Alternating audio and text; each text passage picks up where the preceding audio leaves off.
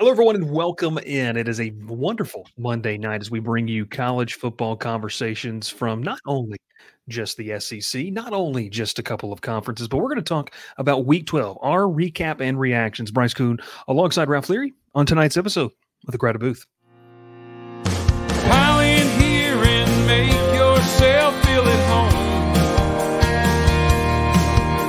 The Crowded Booth is coming on. The Crowded Booth with Bryce Coon.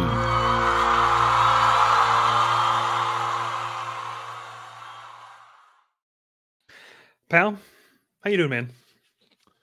Doing great, Bryce. There's no Will tonight. It's like last Monday. It's just you and Will. Now it's just you and me. Yeah, I mean, you guys are trying to get PTO or something. I don't know what's going on here. Will apparently got his PTO. I didn't. Mine got denied, which is not surprising. You got denied. Yeah. Hey, Vet, how you doing? Good to talk to you. That is Ralph Lear. My name is Bryce Coons. First time maybe hopping in on the show. Hey, we appreciate you. Make sure you like the video, subscribe to the channel. We're going to talk college football, which Ralph, I'm sad, man. Rivalry week's upon us. College football season is almost over. Did it fly by as fast as it did to you? Well, I think every Saturday prior to, I guess, mid-October, I was working. Mm-hmm. And so I didn't really get to watch a lot of football at the beginning of the year. I got to catch all the late games, obviously. But you and I caught that Auburn Cal game that one night. Or in the wee hours of the morning. I never want to discuss that game again. That game was horrendous. We're going to talk about Auburn tonight. We shouldn't talk about Auburn. We really shouldn't. I just want to. I'll make a quick comment about that game. I know there's going to be a lot of people who in the Discord talked about Auburn in that game, and people will probably go and say, "I got some friends who texted me, poor Auburn." It's poor to watch a team get beat by what was the lowest team in college football, who is now on a top level program right now, or top level G5 program right now, the way that this year is going. But you can't lose those games, no matter who it is. You can't. Yeah. You don't pay a team that much money to come in and do and you get beat. LSU watched having them too. Yeah. No, look, we're going to talk about it. But Ralph, look, hey, college football season. We've got the Week 12 recap and reactions. What's up, patience? So wonderful you've joined us. You hadn't joined us all year, but hey, good to talk to you, Ralph. I don't know how we're going to do this preview show. I think that you're going to have to tell Pat just to hold off for a second on Wednesday. I mean, what's your schedule look like? Well, I got to work. I know I'm working tomorrow and Wednesday, but we're having. Not like Thanksgiving. We're having dinner with the family on Wednesday night. How do you feel about? I don't know. We'll figure this out. A midnight show. Down. Let's do it. A Wednesday night? No, I can't do that. Wednesday night, Friday midnight recording. Maybe Friday night. Probably could. I could probably do Friday after I get off work. We'll see. Yeah, double pay on Friday. Mm-hmm. Let's talk college football though. And I know we got some Jacket fans in here in the first conversation. They're not going to love. But Ralph, Georgia handles Tennessee and Knoxville. Man, we're going to talk about it in our storylines. But look, you enjoy Will. For folks listening, dude, you don't know anybody. Ralph, your thoughts on this game? Georgia handles Tennessee and Knoxville. Look, this looked like on the first play, 75-yard touchdown for the Vols. You were like, oh, the crowd was into it, and then it quickly dissipated. I'll tell you my one thing about this game. I watched a good bit with my dad.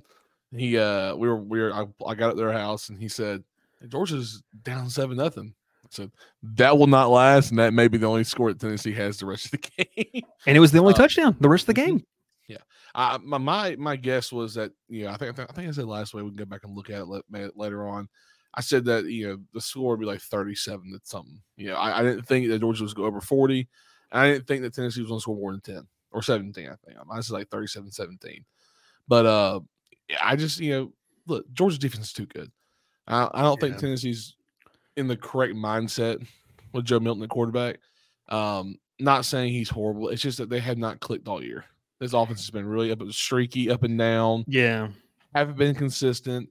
Have a consistent run game one game and can't throw the ball. Then have a consistent pass game and can't run the ball. So it's just like, they can't find that happy medium. It's like watching Auburn sometimes this year where they just ran the ball really well, and then Peyton Thorne's throwing for 250. You know, it's just like you don't know what they're going to do, and it's always a dangerous thing. But then when you have a defense like Georgia's who can stop everything, it's not good for you.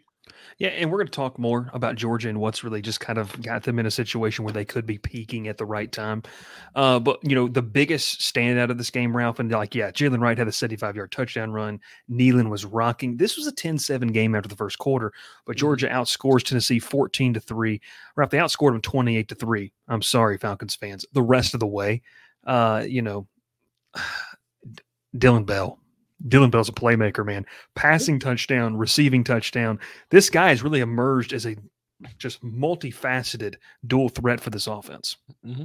He's a weapon, dude. And you give a team like Georgia when these, another weapon like this, that's a danger. You have a healthy Brock Bowers, a healthy Ladd McConkey who did not play. We give him a week off. And Tech's got to stop McConkey, Bowers. He might not play. He might not actually play this week. Okay, well, you said stop Bowers. Okay. Yeah. And then now you add Dylan Bell in there and Kendall Milton, who is probably one of the scariest running backs out of the backfield at full speed. That dude's very big and very fast and can run you over. So there's just a lot of weapons that Georgia has, and it feels like week by week we've seen more of those weapons step up. Yeah, and look, the two games that Brock Bowers missed, Ladd McConkey got healthy. I mean, I call him Lunch Pail Ladd. He got healthy, in what he was able to do. Oscar Delp, I think, filled in admirably, for what they wanted at the tight end position. So, I think when you look at this Georgia team, Ralph, you mentioned defense. I want to go out and say this, about this defense, because I think it's been something that people just kind of sit there and say, well, they're not as good. Well, of course, they're not as good as the past 2 years. Half the defense they had over the past 2 years is playing in the NFL, probably 3/4. Like, I think I would venture to say out of the 11 guys that started on the 2021 national championship team, I don't know, Ralph, maybe 8, 9 of them are contributing in the NFL. Like, that might not be completely out of the question. So when you go and look at this team, I don't think that the strength is necessarily in this defense where it has been in previous years. Previous years, it was the front seven. Mm-hmm. Hands down. It really feels like the back end of this defense for Georgia has been really great. Kamari Lassiter, fantastic player. Tyke Smith has stepped up as a huge game on Saturday. You can't forget about Javon Bullard, who was the player of the game in the last playoffs. And the guy I said last week, Malachi Starks, dude. I mean, we didn't even mention him. That kid's a first rounder. Oh, dude, and he's a true sophomore. Georgia boy, went to Jefferson. I was about to say Jefferson Fitzgerald, one of the two. Went to Jefferson High School, balled out there, was a state champion or a state runner-up, one of the two. Yeah. Played quarterback and safety for him, and he has just been an absolute freak for Georgia. They love him. And that was the one thing about in the past with Georgia is Georgia's secondary been consistent enough to win games, help them win games, and we're used to saying, well, the front seven's unreal, the linebacker group's incredible, pass rush is there, but now we're saying this secondary is one of the top 3 in the country, I think, right now. Yeah, I mean, I feel like it's a strength. They've got good linebackers. They've got good defensive linemen. They've got elite talent on the back end of the defense. So, Nasir Stackhouse is freakishly massive, by the way, and runs. You just like him because he got the big man pick. Look, we love big guys who go out there and make some special plays, and make a little interception. You gotta love it, dude. Big guys who get to run the ball. Lineman hands are real things, dude. I'm surprised he didn't swat the ball down and just spike it. That's what you're coached to do, right? Just bat the ball down. Georgia do not catch the ball. Do not run with the ball. You will fumble it. That's what they always told you. All right, but no, Georgia handles Tennessee and Knoxville. You mentioned it. Tennessee's just really not as strong as they were offensively last year. We know that. The Vols. They also have been injury prone all year too. They've been riddled with injuries. That O-line is just. Brew McCoy has been out for several games. I think he's out for the year though, isn't he? He broke his. Yeah, that's what I'm saying. He's been out for several games, which is just obviously kind of derailed their offense. Yeah, and going forward for Tennessee is Joe Milton's gone. Nico's gonna be the quarterback next year. Everyone knows that. He looked like Iamaleava. I thought it was Iamaleava. So I was gonna say I'm a lemur. I don't know what it is. Well, let's not say that again. But look, going forward for Tennessee, you're gonna build off of this season and the injuries. Some things are gonna change. Your defense coordinator gotta move on. I don't think he's the answer for them. So Yeah, I don't think so either. I do not think so. Ralph, we know Georgia's good. We're going to talk about them here in a little bit in our storyline segment. Let's move on to the next game where we go out west. And Ralph, this was no, you're good. You're good. 44 degrees and raining. This was a nasty weather. No, this is the best kind of weather. We love this kind of weather because you get teams like Washington, like Oregon, like USC, who like to throw it, who like to air it out. You got to make them two-dimensional here. You have to, because I mean, look, also this Penix played a great game. I thought he threw the ball very well. He put the ball in his receivers' hands. They couldn't catch a lot of those balls. Yeah, I watched a lot of drop passes, and it was, and it has nothing to do with what Penix did. 13 of 28, 162, and 2 touchdowns. Probably should have been higher. Fair enough. Yeah. I mean, he only threw to 4 receivers. I mean, I think Roma Dunze had 7 catches and 11 targets. Exactly. So, I just they ran the ball very well. Dylan Johnson, I'm not thinking one thing. He had that one long run that was negated because of the fumble, and then after everything, every carry after that was just he looked like a shell of himself. He just looked defeated. Yeah, and I watched the game and I heard the announcer saying, his coach went over there, so I need you for the second half. I need you. I can't have you down. I need you here. And he just didn't look like he was the same running back after that. Yeah. My thing with Oregon State, we coming into this game, Ralph, we knew it would be, regardless of whether high-powered passing attack for Washington. Roma Dunze will be the second receiver taken in April. Will just throwing out the hot takes. Will, you're getting on that good up in Huntsville, and you need to calm down over there. That being said, Rocket City over there. Yeah, real sticking Rocket City literally over there. You look at Washington, Ralph, we knew coming into this game, it was going to be a high-flying passing attack. Oregon State loves to run the football. They ran for 148 yards. But, man, what hurt them, 3 of 12 on third down for Oregon State. I think Corvallis is a really, really cool atmosphere. Got to catch a little bit of this football game. And, going back and watching it, Penix, and I do want to say this, Penix wasn't necessarily crisp. Like, it wasn't the best game statistically, but like you mentioned, I think Dr. Bob threw in a comment down there below, they found a way to win. And look, at this point in the season, you have to find a way to win. Dr. Bob says gritty win for Washington in those conditions. Their defense won that game. They did. I mean, look, they held DJ Uiagalelei to 15 of 31, 166, and 2 picks. And Washington, 10 penalties, 64 yards. Oregon State, 8 penalties, 75 yards. Ralph, it sets up. Penalties were real bad calls, though. Yeah, I saw that on Twitter, and I was like, I need to go back and look at this. At least it was kind of evened out, but it was some really just questionable calls of both sides. I mean, I think a few were really good, like, false starts were good, but like some of the pass interference calls were just kind of just weak, in my opinion. Especially Oregon State had a really bad one early on in the game that, should not have been called. Washington's he wasn't even near the ball and then threw it. And it was a bad call. But yeah, I watched a lot. What I like about Corvallis right now is this team, this school, and this program has always kind of gotten rowdy for no matter what game it is. Oregon State game is always gonna be loud, no matter where it's at. But for football, baseball, basketball, this school gets into it, and it's a fun place to play, and it's a fun place to watch play. But Dr. Bob last week said Damian Martinez is a hard runner. He runs hard. He was not wrong. 26 for 123, 2 touchdowns, 4.7 per carry. That is a first down after every 3 carries. Do the math. Hey, it gets the job done. I'll tell you one thing. If I had any running back run for 4.7 yards per carry, I'd be happy. That's first down, 3 carries. That's what my high school coach told me. I can't even really do math that well, to be honest with you. And Ralph, it's almost first down every 2 carries, 9.4 yards every 2 carries. I'm going to go ahead and show the pit. See, no sweat. We are not honoring Will tonight on the podcast. We're not honoring Will. Inability not sweating. No, but look, you're exactly right. I mean, look, Washington found a way to keep the postseason hopes alive, undefeated season hopes alive. And we'll talk about it a little bit later, Heisman opportunities alive for their quarterback in Michael Penix Jr. Dr. Bob says, I'll say it again, Jonathan Smith is one of the most underrated coaches in America.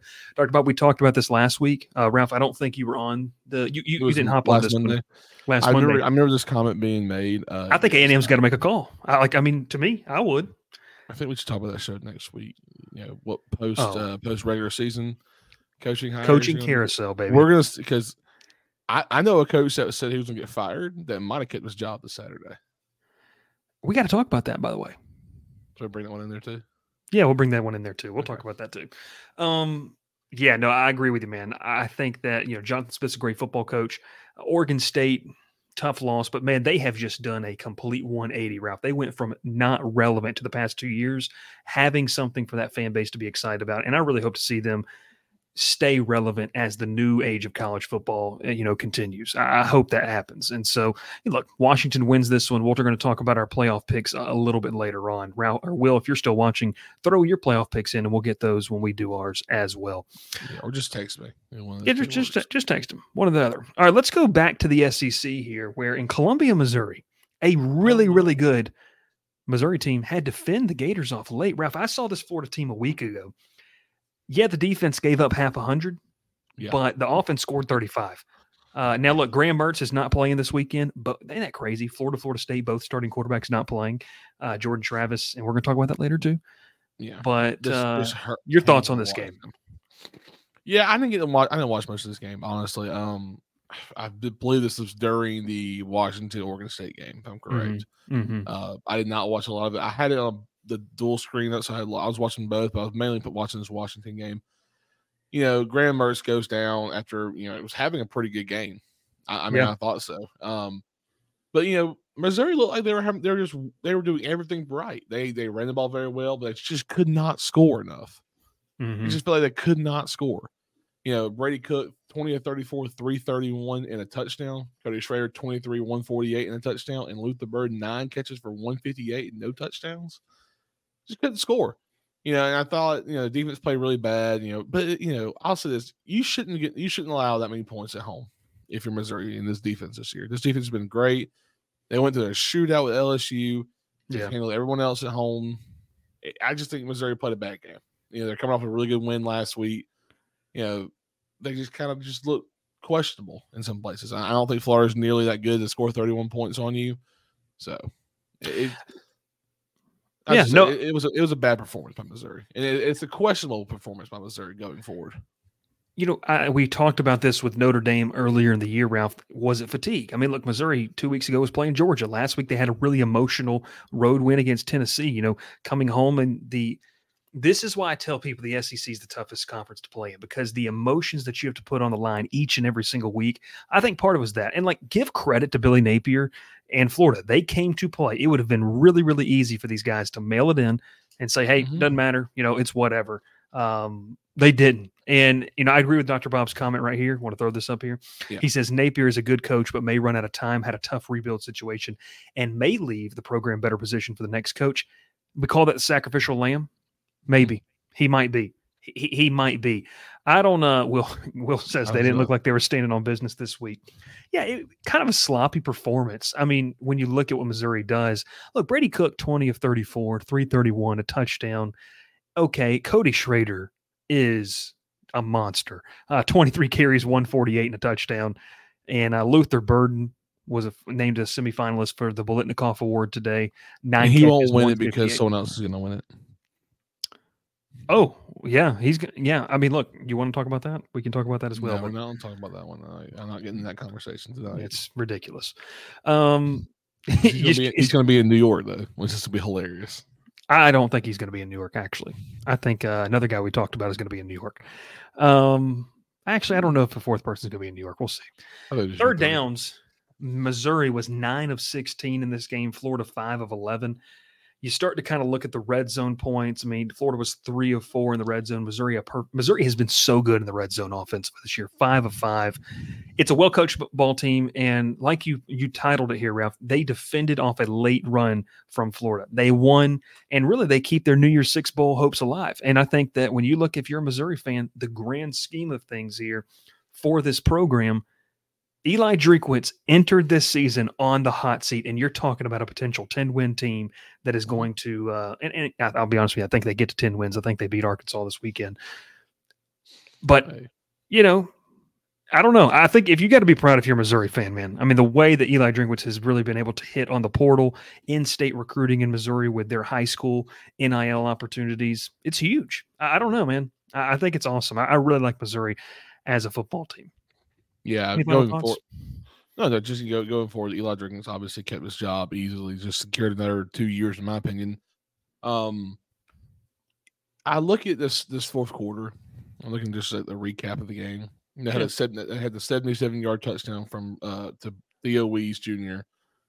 And then they just didn't do anything for the last 12 minutes until the 5 seconds left and they hit the game-winning field goal. Yeah, so they had a 12-play, 62-yard drive after giving up a touch or a field goal at 1:36 left in the game. A 12-play, 62-yard. They just tossed the ball downfield. They knew they were going to kick a field goal. I think you play a little too conservative at the end, which you can, but this offense is good enough to be aggressive toward the late in the game, and they have all year. They've had great late drives in this season. So, and you have a running back that's averaging 6.7 a pop. I mean, you hand the ball off to him, he's good for at least 4 or 5 a carry. You can afford to do that. I just think I'll say this about Missouri.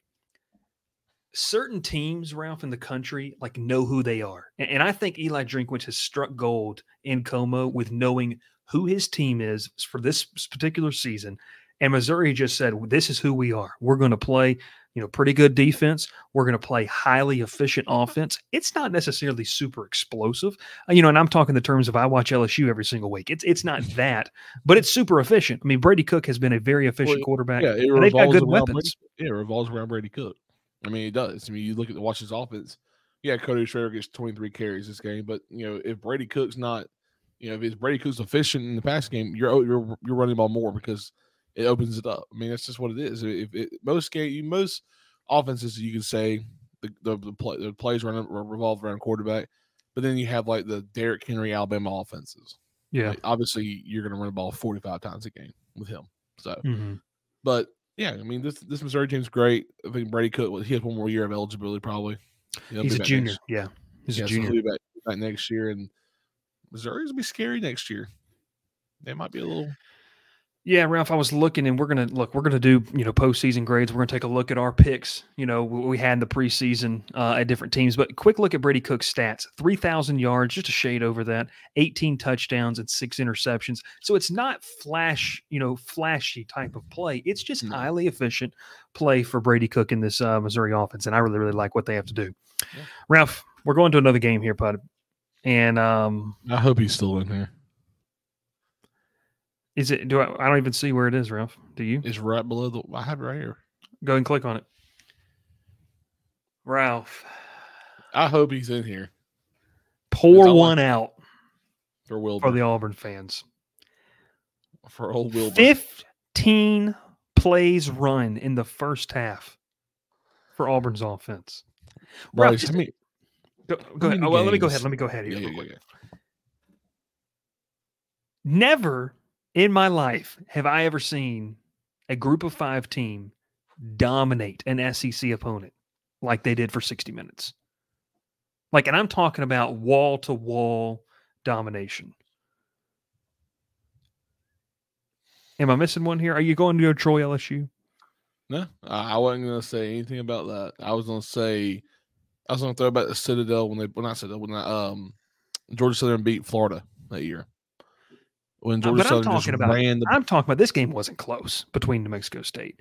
And Will Manning says outplayed and outcoached in all phases. Yeah, Will, I mean, look, we got 2,000 views on that video, but people were joking about it.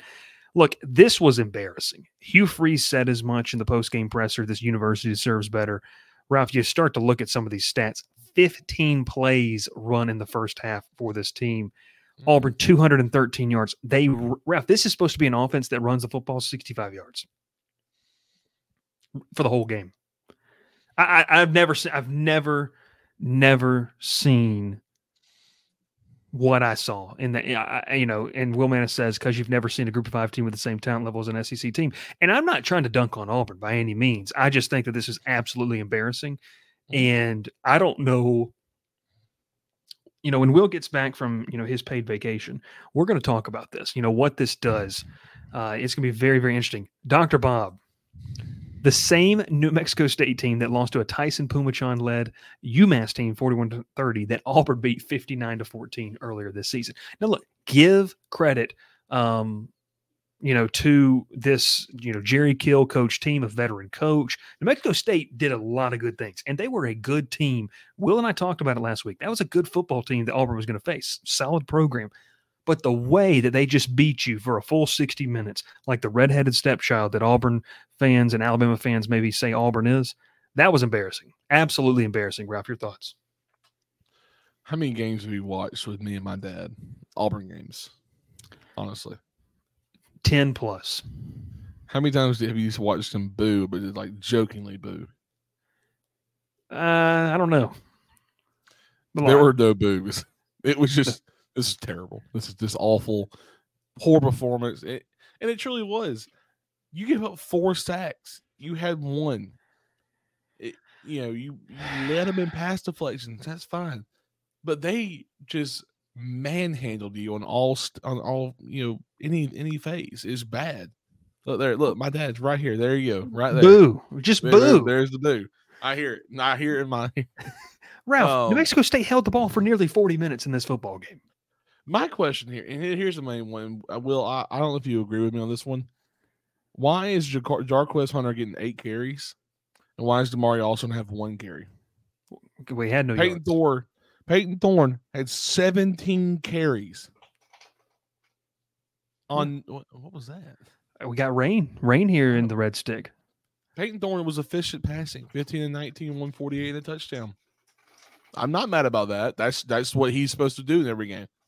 But to have that many carries, no, and then have that low of a rushing yards, it's just poor performance, poor coaching, poor planning. I think they were looking forward ahead. Honestly. So let's get to Will's comment right here. He goes, players were obviously not up for this game, felt good about themselves after winning 3 in a row. Shows that they can't just show up and win because they have that AU on their helmet. Ralph, I talked about this last night during the Georgia Tech show, and I saw you nod your head in the background. There are programs that can't, currently in their state, roll the football out and say, we're going to win this football game. I think Auburn did that. And it proves to us they can't do that right now. They do not have the personnel. They don't have the Jimmies and Joes to say, we're going to go do that. Will says because Auburn was chasing the game, didn't have time to run. Most of Thorne's runs were scrambles. Look, you go back to that stat line of Peyton Thorne, 15 of 19 for 148 yards and a touchdown. It's economical. And Lisa White says pitiful coaching, period. I think it's I will say this, Lisa, and go back to Lisa's comment there, Ralph. This is from top to bottom an organizational failure. This is on everybody. This is on the staff. It's on the scouting staff. It's on the players. It's on everyone. I think when you look at this football game, you can't, because you can look at it 2 different ways. And I want to be careful that we do this here. I want to give credit to New Mexico State because they played a really good football game. They did what they had to do to win, and they whooped an SEC Power 5 program up and down the field for 60 minutes. I want to know who was in the building because I would love to get them on and talk about what the reaction was like. I will say this. I shot off the text. I know who was in the building. Okay, well, after I say this, I want that input. I texted a good friend of the show and a friend of mine, Nathan King, 24/7 Auburn writer. And I said, man, what was the attitude like post-game? And he just said it was like this, especially when the top players, just like shock factor. Like it was like you got punched in the mouth and you just never got up, and they just kept wailing on you. Ralph, I know you had some people in the building. I had family in the building, but I was talking about they had recruits in the building. Cam Coleman, who is a possible flip right now. Yeah, some people projected him to flip. Yeah, I wonder who. Yeah, I wonder who flipped them. Who projected the flip to happen? After that game, I don't think that's I don't think. Look, I'm gonna tell you right now, you're the last one who needs to be talking. The last person needs to be talking right now. Bowling Green. Y'all are the last team. I think New Mexico State would beat Bowling Green. Yes. I wanted to give a shout out to the guy who probably didn't get any credit till post game, Diego Pavia, the quarterback. Played a heck of a football baller right now. I mean, the dude, 19 to 28, 201, 3 touchdowns, 8 carries, 35 yards, and just body slammed an Auburn defensive back in that game. Yeah. Now, it was a flag, but it fired up their team. And in that moment, I kind of realized this is going to get bad. So, oh yeah. Guess what, Ralph? What are you looking at?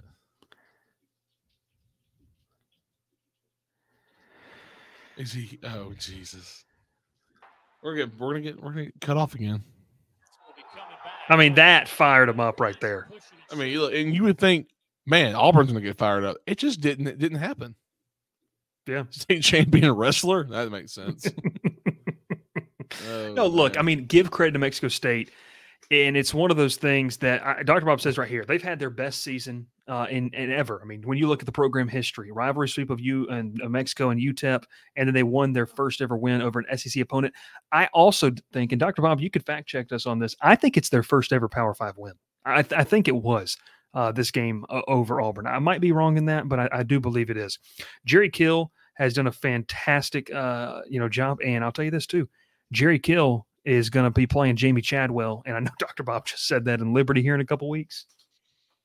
Who knows? Could he knock off Liberty from being undefeated? But overall, Ralph, on the Auburn side of things, this is disappointing. And I'll ask you this as we kind of end our recap portion of the show. How do you regroup for this weekend? Like, how do you do that? I mean, it's the Iron Bowl. I mean, it's hard to say. I know there's going to be fans out there that say that's kind of an irrelevant comment. It's probably going to be a weak comment, but it's true. I mean, these guys look forward to that big game year in, year out. I mean, obviously, Georgia Tech fans look forward to Georgia. I mean, they've been talking about it all year. These fans have. Auburn looks forward to Bama every year. No matter what game is, no matter who it is, doesn't matter the record. The Iron Bowl is the Iron Bowl. It's a hard game play every year. And then, if you don't believe me, I go back to 2021 when Auburn put them into 3 overtimes? 2 overtimes? 2, I think. But yeah, you're on the right track. They didn't even deserve to be in the game, but they put a Heisman winner, Bryce Young, and great Alabama team into double overtime. Anything can happen in Jordan Hare on a Saturday afternoon for an Iron Bowl. I mean, Auburn could be 4-6, or it could be undefeated. It's never it's never a bad game. And I think what you do is you forget it and keep going. It's the only way you can do it. No, you have to wipe the slate clean. No doubt about it. You were mentioning, Ralph, a 4 overtime game in 2021, and it was the first overtime in the history of the Iron Bowl. 24-22, Alabama won that game. Yeah, because you remember, was it Jalen Waddle in the end zone doing it in front of the Auburn fans? It was John Mechie in the corner. John Mechie, apologies. Yeah, I don't know college football. It's okay. John Mechie had that great route, kind of pushed off the defender, touchdown. Everyone remembers that one. So. Let's get to a couple comments here. Once again, about New Mexico State, though. Dr. Bob says they beat Arizona State 35-7 in 1999. I was only 2 years old. That's why I didn't know that. They have also beaten Arizona 5 times before. No shot. You're 2 years old. No shot. You're lying to me. You're not. You were not 2 years old at 9. You were. I thought he put in the comment.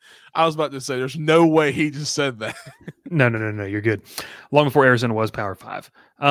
Ralph, we're going to take a quick break. Auburn, disappointing loss. No ifs, ands, buts about it. When we come back, we are going to talk about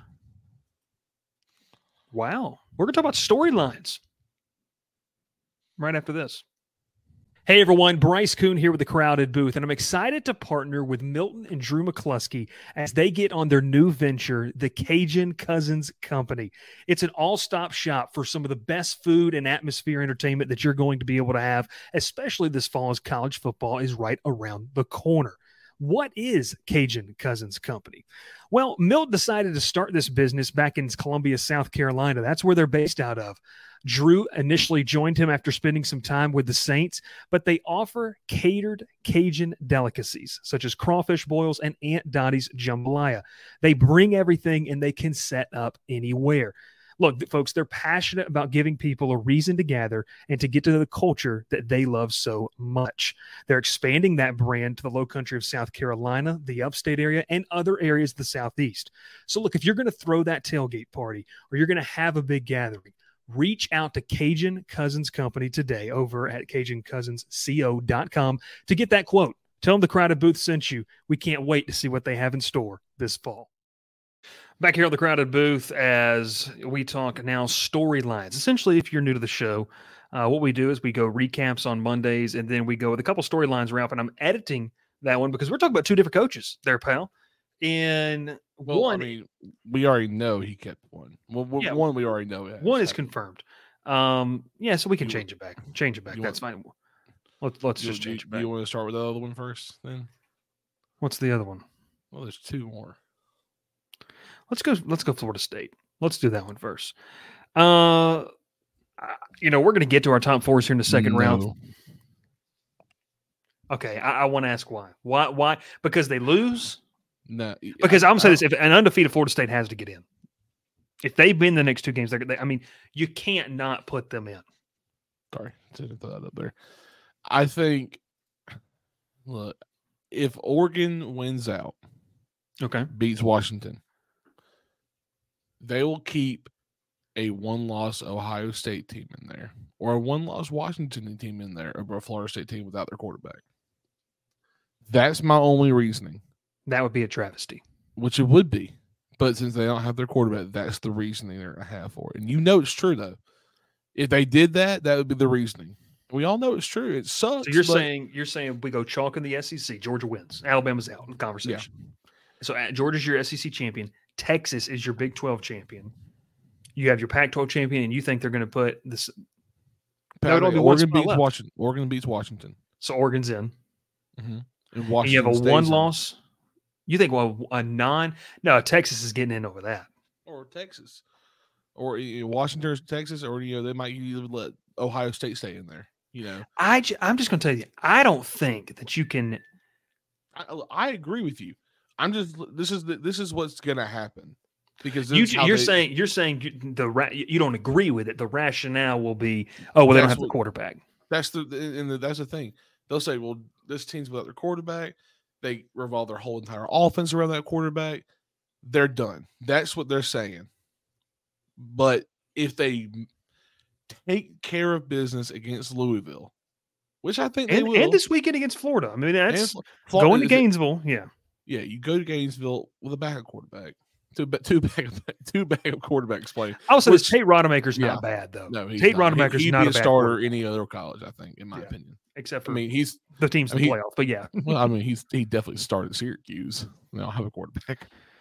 Yeah. Anyways, but I was saying that because they played a tight end and a quarterback. So yeah. But and that's the thing was awful about the situation is that I like Florida State. I have been with them all year. I like Trey Benson. I love Johnny Wilson and Keon Coleman. Team's just really fun to watch. They're a good team, greatly well coached. Man, it's just insane.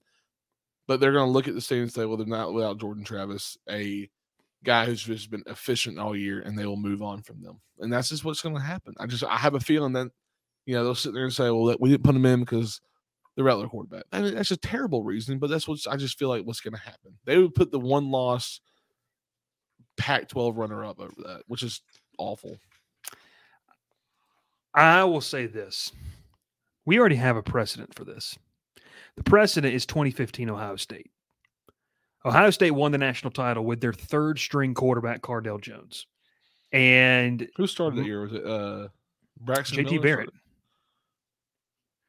I have to go back and look. They go JT Barrett, Braxton Miller, and then Cardale Jones? I don't even know who it was. I don't even remember. You can look that up while I talk. Either way, you're not wrong, though. My thing with this is that you have a precedent for this. If this team goes undefeated and beats a top 10 Louisville, just because their starting quarterback got hurt can't negate the body of work this team has done all the season. Also, if you win in an SEC environment, which I'm telling you, Gainesville is going to be hostile. Cardale, JT, and Braxton. Well, it's just Cardale and JT. Braxton Miller only have one in passing him all year long. I got you. Sorry. Tate Rodemaker's played a lot of football, too. Mm-hmm. Like, this is not a guy, and I'll tell you one thing. Watch this kid in high school down at Valdosta. Really, really good player. Really, really good player. But I will tell you this. If they win the ACC title with Tate Rodemaker at quarterback, How can you what is the conversation? The conversation is, well, they don't have Jordan Travis. Well, they still won 2 games. They won in a hostile environment in Gainesville, which I'm telling you, regardless of record, that place is going to be rocking on Saturday night.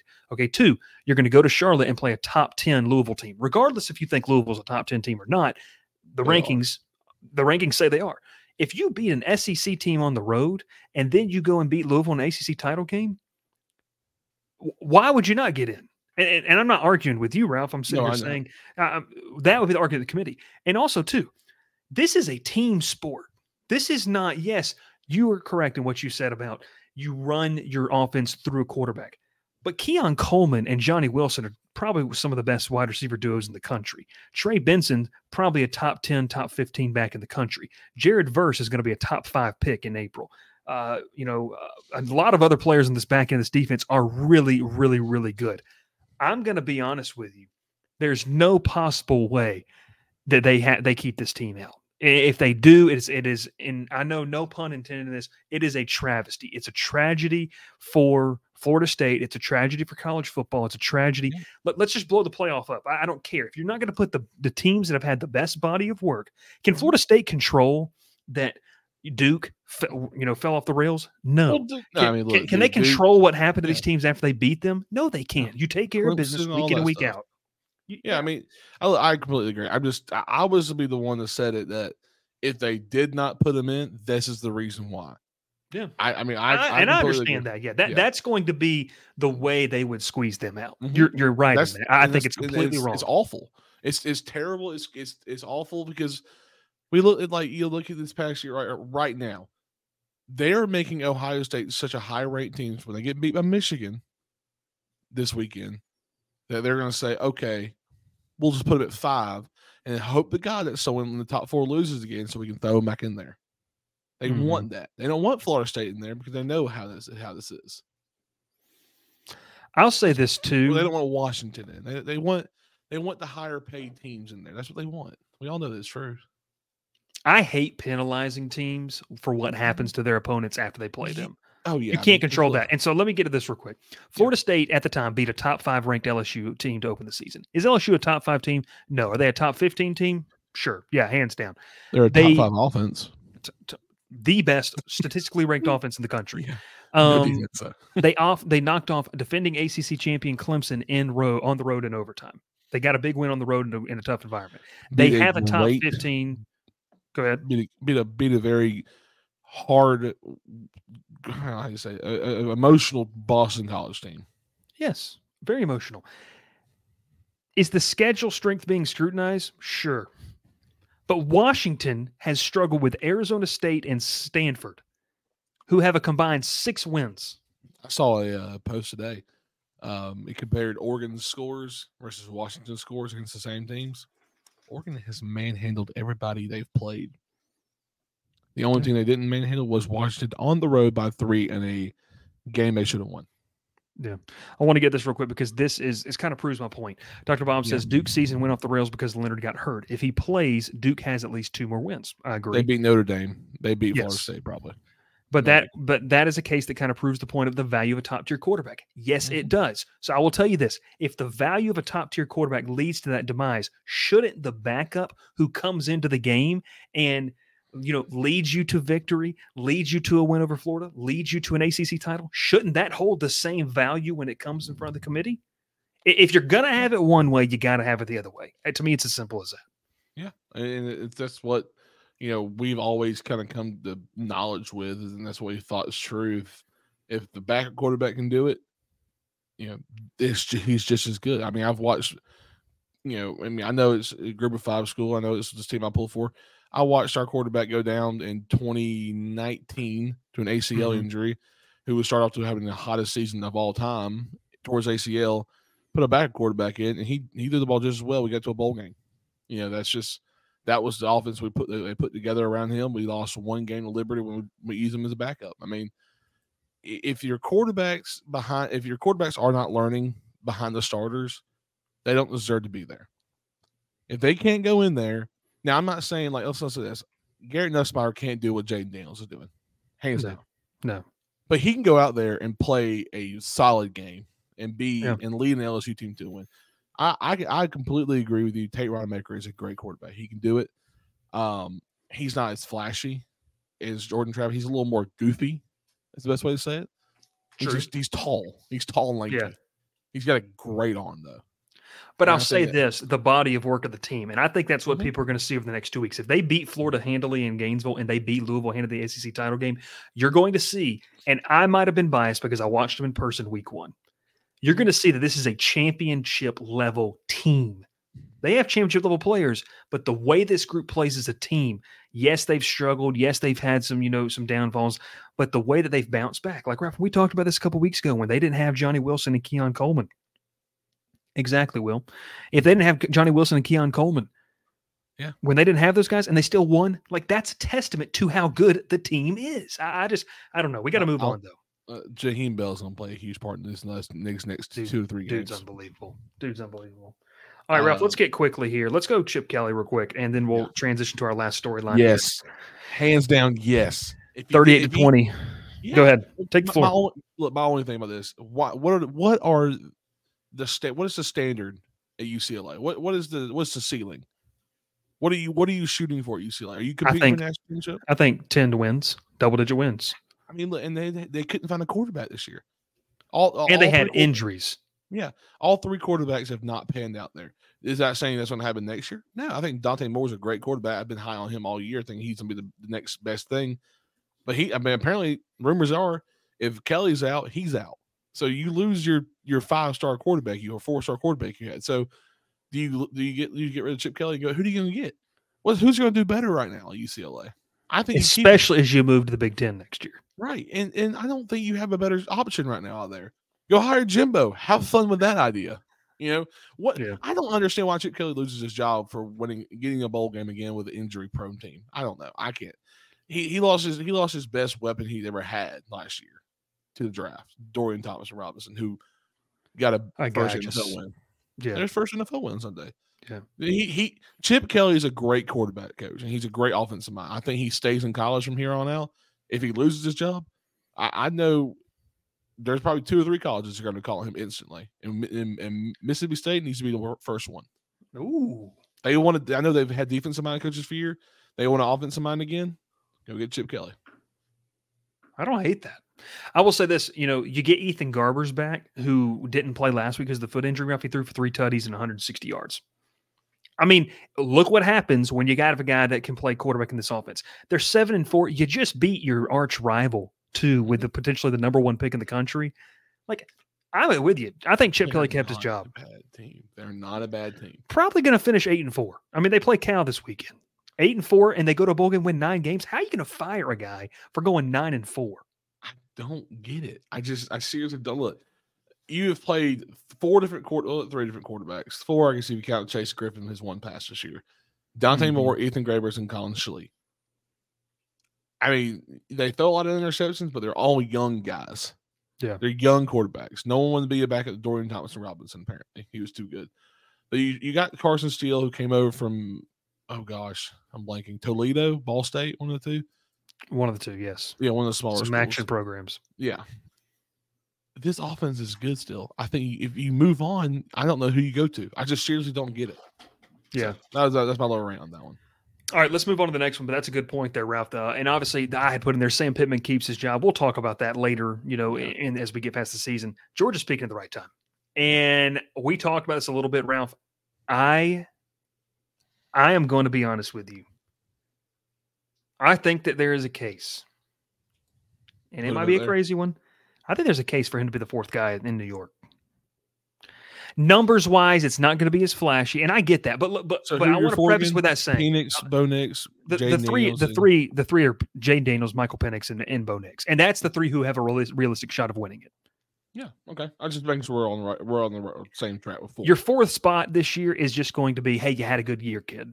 That's what that's going to be, because those 3 are going to have a logistic shot to win it.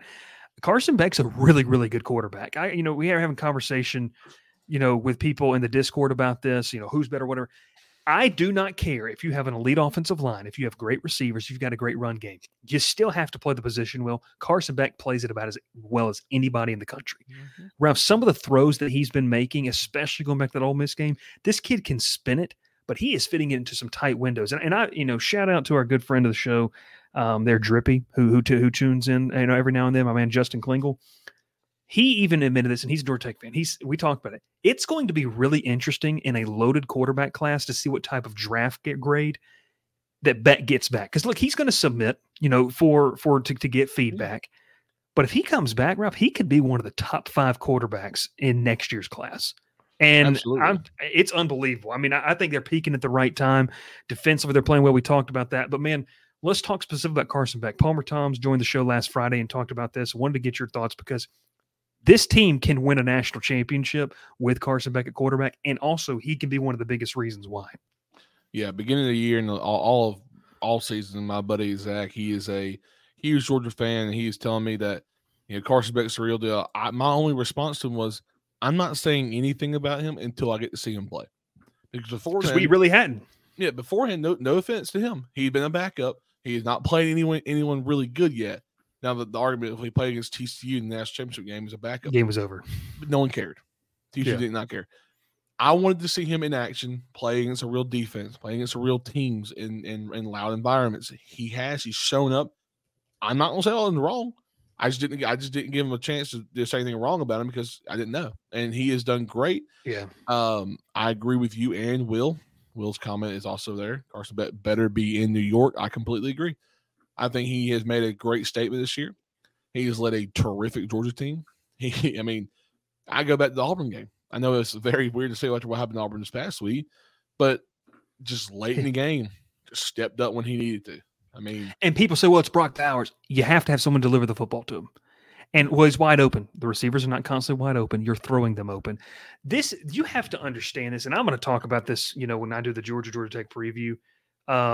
He's been sacked 8 times this year. And they're just a good football team. You cannot penalize a quarterback for playing well because that's what a good team does. A good team keeps your quarterback safe. Ralph, you mentioned 8 times in 11 games. That's crazy. That's crazy. Completion percentage the last 3 weeks is 65, 72, and 80. 80% completion rate is crazy. That's crazy. 24, 30. He's a good player, man. Yeah. He's a good football player. I think Georgia's peaking at the right time. I don't know how I feel about the SEC championship pick. We're going to take a look at that one next weekend. Or next week when we do our preview show.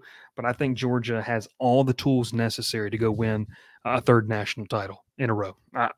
It's all there for them. So, hey, we're going to take one more quick break. When we do come back, we're going to talk top 4. It's going to release tomorrow night. You're going to see our graphic of ours, obviously tomorrow or Wednesday morning as well. But Ralph and I are going to talk about our top 4. They're a little bit different, but, it's all in the same. We also have Wills too, by the way. We also have Wills, which I think Ralph has in the system. So we'll go with that as well. Well, if you want to go ahead and get your explanation in the comments, we'll let you do that right after this break. Your soap is ugh, and your body wash is a synthetic detergent. But you're not a dish. You're a man. Switch to Dr. Squatch Natural Soap for Men. For men who build things. Open pickle jars on the first try. Slay dragons. And let their daughters braid their hair. Men who like to feel good and smell. Titillating. Dr. Squatch takes you places you never thought you'd go. Naked.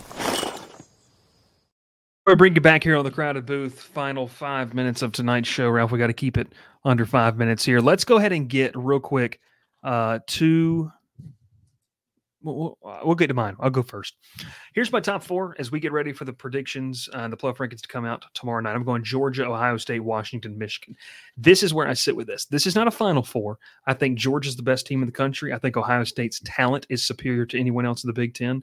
Washington is going to hold over currently for me over Oregon. I do think my prediction. I think Oregon wins the Pac-12 title. I do think Oregon beats Washington in a rematch because, like you mentioned last week, Ralph, it's really, really hard to. Really hard to beat somebody twice this past week. Yeah, very hard. Football is true. I'm going Michigan 4. I probably have Florida State 5, Oregon 6, something like that. Alabama can sit 7th. It doesn't really matter to me. Bottom line here. I don't think there's a clear-cut number 2 team in the country, and I'm not saying that there's a wide gap between one and everybody else. I don't know.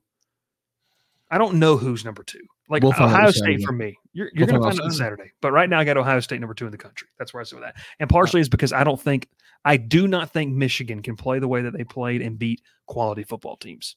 I will say elite football teams. Elite. They beat Penn State's quality team. Well, Bryce, you and I have a little indifferent.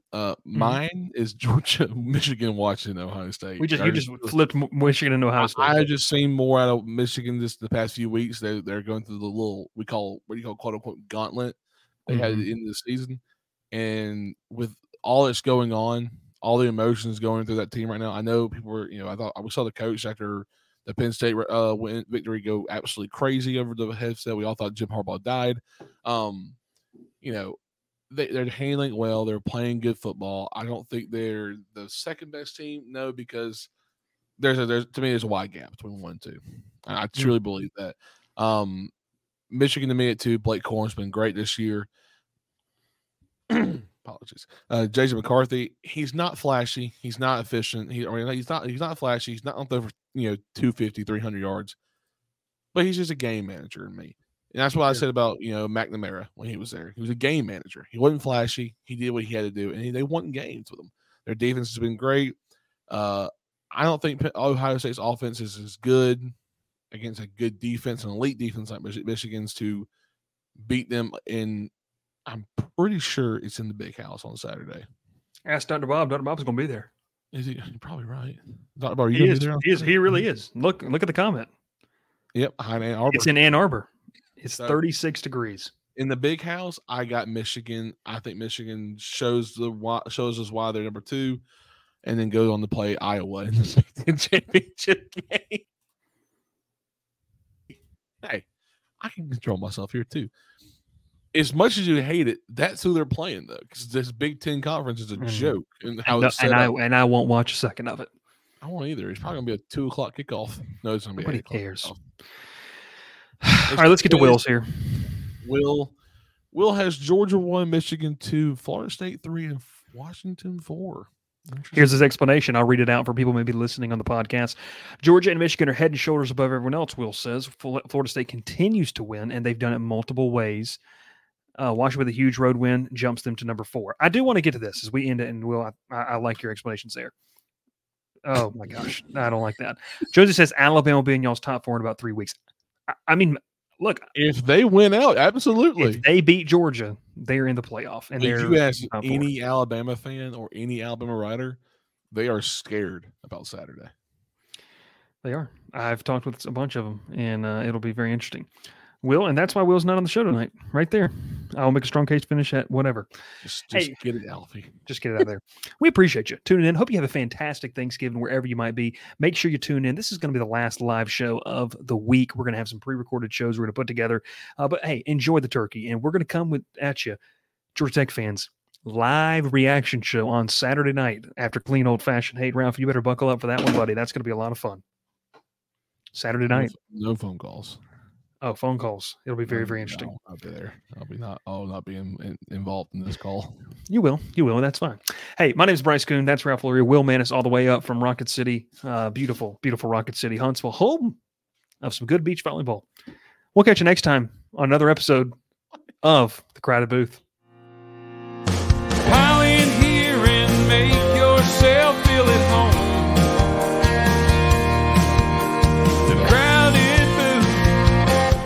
Coming on. The Crowded Booth with Bryce Coon.